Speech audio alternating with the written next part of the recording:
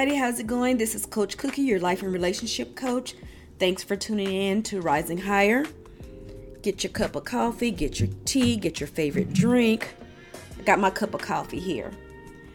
We're going to get ready to chit-chat about life and relationships and how to not only survive, but to thrive. In today's video, I want to focus on tips to help parents survive the virtual classroom. But before we do that, let's review some high points from last week's episode. Last week, we talked about how we get involved in toxic relationships and how we break that cycle. I'm hearing some great stories as to how this has been helping individuals with their personal journey to healing. And I like to give a shout out to my listeners that were brave enough to jump on board and make the choice to put themselves first. Congratulations.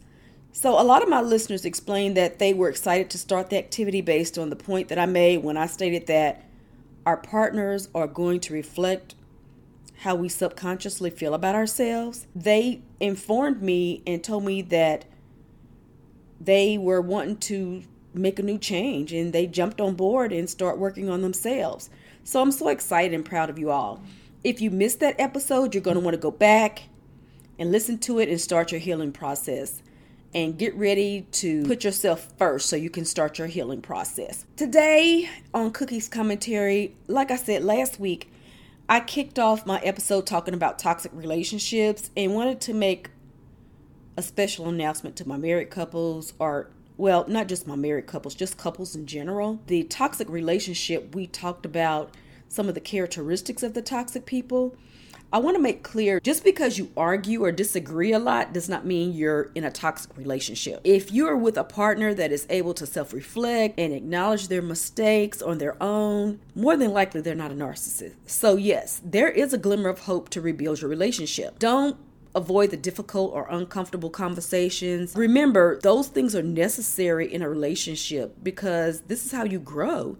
You're going to learn and figure out what works and what doesn't work for you. So there's nothing wrong with having an argument or disagreement. When your partner shows you his true colors, don't do anything to argue with them to try to change them or recreate or repaint who they are based on what your perception of what you want them to be.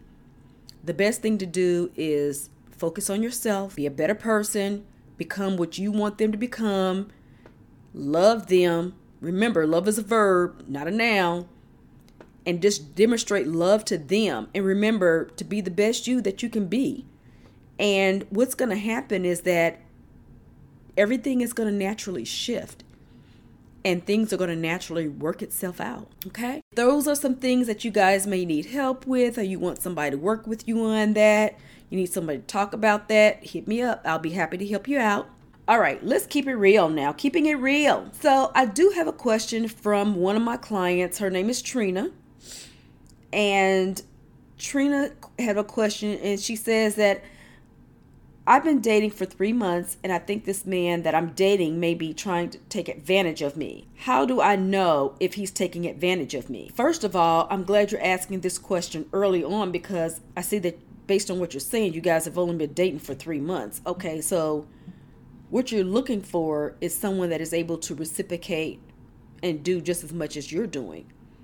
If he's not doing that, if he's stingy, if he's asking you to do a lot more things, to prove your love to him, if he's needy, basically, if it looks anything like that, he's a user. What you're looking for is that there should be an equal exchange of energy of service from both people. It should never just be one person doing all the giving. Again, remember, love is a verb. That's going to be my motto. Remember, you guys, love is a verb. If everything is one-sided, he only wants to use you. And if that's what he's doing, girl, let me tell you what, it's time to step. Keep it moving. Keep it moving, sister. Now we can get into the topic of the day. So I've been talking to several of my clients who stated that they felt overwhelmed in supporting their child's learning during the pandemic. Hopefully these tips will help motivate you and your children. Okay? So let's kick it off here. Number 1. Education goal for the year. This is a really good tip for my parents who don't have a choice and they have to work and they're not really sure what is going on with their child's learning process. Find out from your child's school what they're expected to learn for the school year and get that list. This will help you better prepare for your own individual lessons, and then check to see if your child is really learning, and then put that up against what is on that list. For example, if you have a fourth grader and their focus may be to start learning how to multiply with several digits, you can find your own resources and develop your own lesson plans for that and practice with your child. Okay. Also, take advantage of real world applications. Take them grocery shopping with you for math lessons. Okay. Number 2, finding good help. Okay. For my parents who have to work, or for my parents who may need a break sometimes, you got other parents in the neighborhood. Okay. You split the time between you parents. So one parent, you might do the education lessons one week, you might do them one week.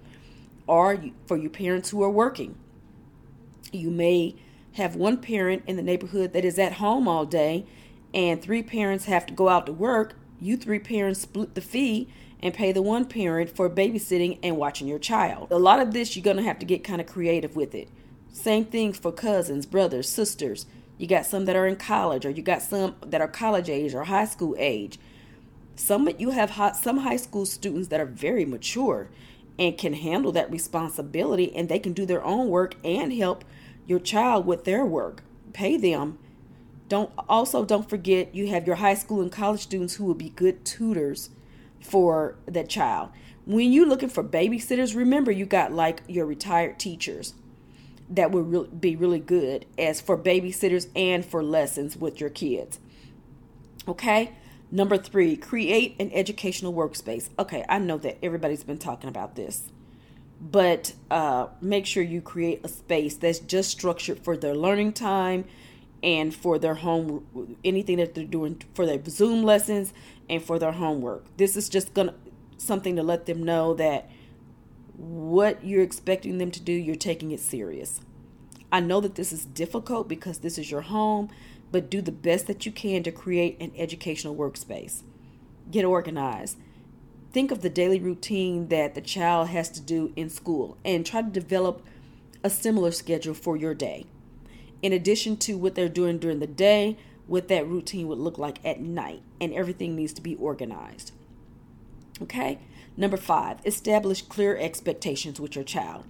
If the child has a part in developing the expectations, children are more likely to follow the rules if they have a choice in creating them. So this ideal doesn't make you look like a bad person, and you can remind them about what it is that they're supposed to do or not do. And then they'll remember and they'll say, oh yeah, we did make that rule together. Remember, each child is different, so the expectations for one child may not be the same for another child. For example, when I taught high school, I had 6 different classes, but each class had different sets of rules because each class had different issues to address.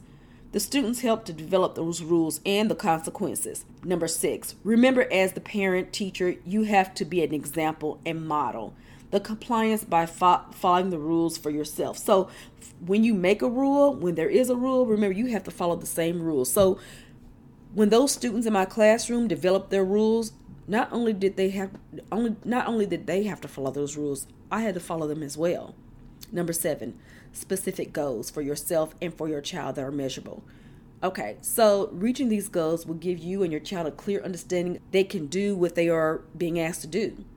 So, for example, you may leave a sticky note on your child's desk that week or that day saying what the goal is for that day or what the goal is for that week.